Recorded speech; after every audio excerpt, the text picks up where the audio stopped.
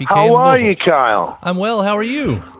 I'm great, thanks, man. Nice to speak to you again. You too. I'm so excited that we have a reason to talk again with this new album. Yeah, me too. Just rehearsing it at the moment, really enjoying it. Cool. Well, it sounds beautiful. I was thinking, and I won't traipse into your personal life here, but the last time we spoke, you had, I think, just gone through like a divorce, and now I hear that you're newly married. That's right. Yeah, the word doesn't slow down, does it, for anybody? No, it doesn't. Yeah. So I got married in June. I've married the most beautiful girl I've ever seen, Rachel Sterling. She's an actress. She's the daughter of Diana Rigg. Well, congratulations. Thank you very much. I'm a very happy man. It's all going very, very well. Well, that must be why I'm fairly certain that you're the only musician putting out optimistic lyrics right now. Well, that was a conscious decision on the part of the whole of Elbow, with things being so desperately dark as they are and have been, not just for 2016, they've been desperately dark for a decade now. Mm-hmm. It just got to a bit of a boiling point, I felt, last year, and the working title of the album was Love, because we decided that that's what we should be promoting, that's what we should, In the past, I think we've been conscious that if there were too many celebratory, uplifting, hopeful songs on a record, maybe we'd be like, is that cool? Or is that, is the balance right with the record? Or is it too uplifting, too pleasant? And then this time I was like, there's never been a more important time than to try and inspire hope in people and try and lift their spirits, even for the duration of a pop song is it's something we felt we needed to do. Well, I'm really glad you did too. I mean, nothing against... I'm enjoying the protest songs, but we really do need a balance out there. So, I think I think it's a good tactic to completely ignore these things and offer escapism in a record. I mean, I do talk and sing about my politics on the record.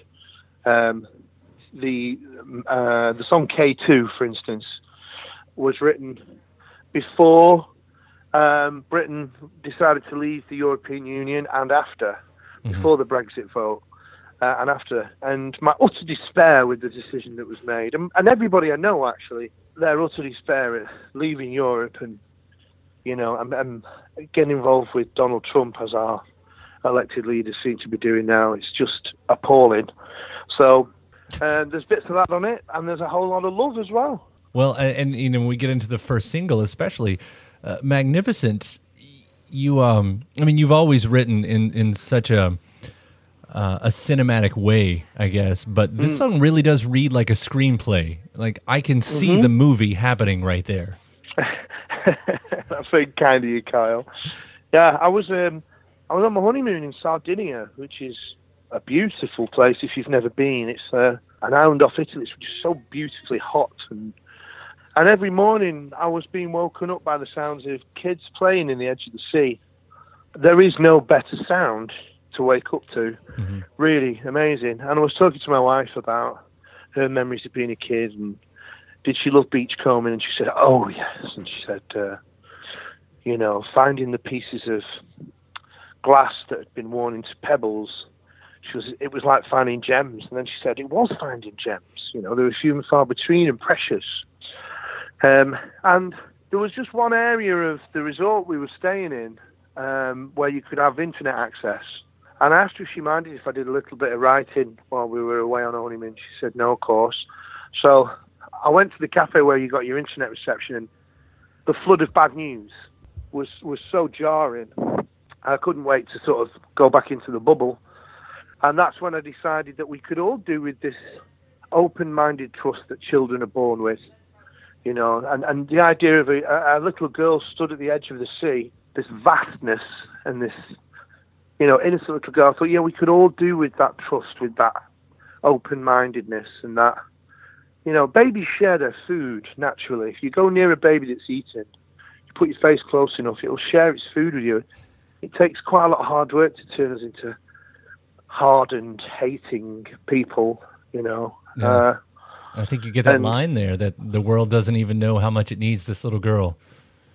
Yeah, that's how it felt, And then I'll turn to the second single too with All Disco, which I've read that you guys were sort of looking back at the '60s in that, and if that's true, then the first time I heard it, I could hear the Youngbloods' "Let's Get Together" right at the beginning, that little guitar part. It's not the same thing, but it almost harkens to it, Yeah, and we threw in some Velvet Underground as well, and the chorus lyric on All Disco was inspired by Frank Black of the Pixies. Oh, right, yeah.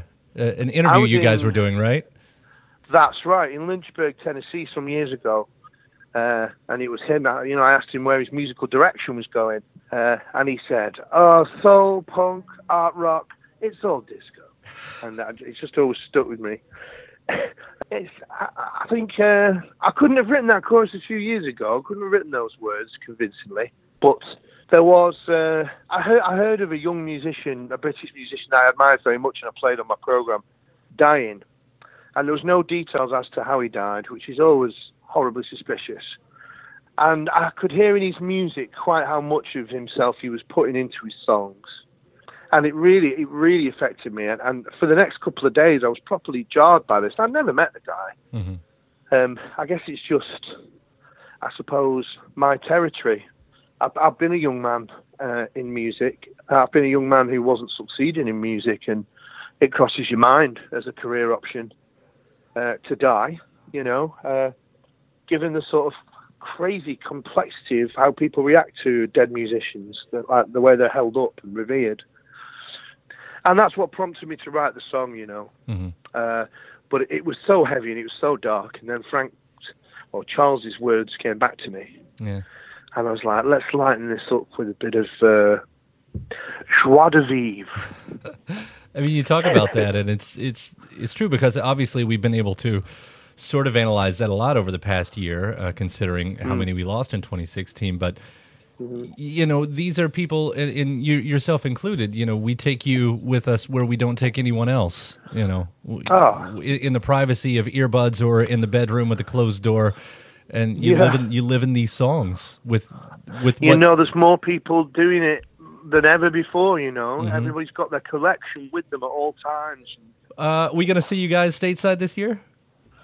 Yes, hopefully. We're putting a plan together at the moment. We haven't got dates yet, but later in the year, we're really hoping to get out there. And it'd be really nice to see Kentucky again. It's been too long. Oh, please do, man. If you come here, and if you don't, I'll travel to you, whatever it takes. I'm going to see an elbow show this year. That's going to happen. My two good friends are from Louisville. Oh, really? The Watson twins? Oh, yeah, we know them very well. Right. So, yeah, they... in fact, Leela made me a compilation of up-and-coming stuff where when she was living in Silver Lake with her sister, she made me a compilation which led me to so many bands that are in my top 10, My Morning Jacket, Jessica Hoop, a ton of stuff. It was, I think, the best compilation I've ever had. Wow. Yeah. I look forward to seeing you guys this year. Again, thank you for the music. Little Fictions is just a fantastic, beautiful record. Thank you so much, Carl. Lovely to talk to you again. You too, Guy. We'll talk to you soon. See you, man. All right, take care.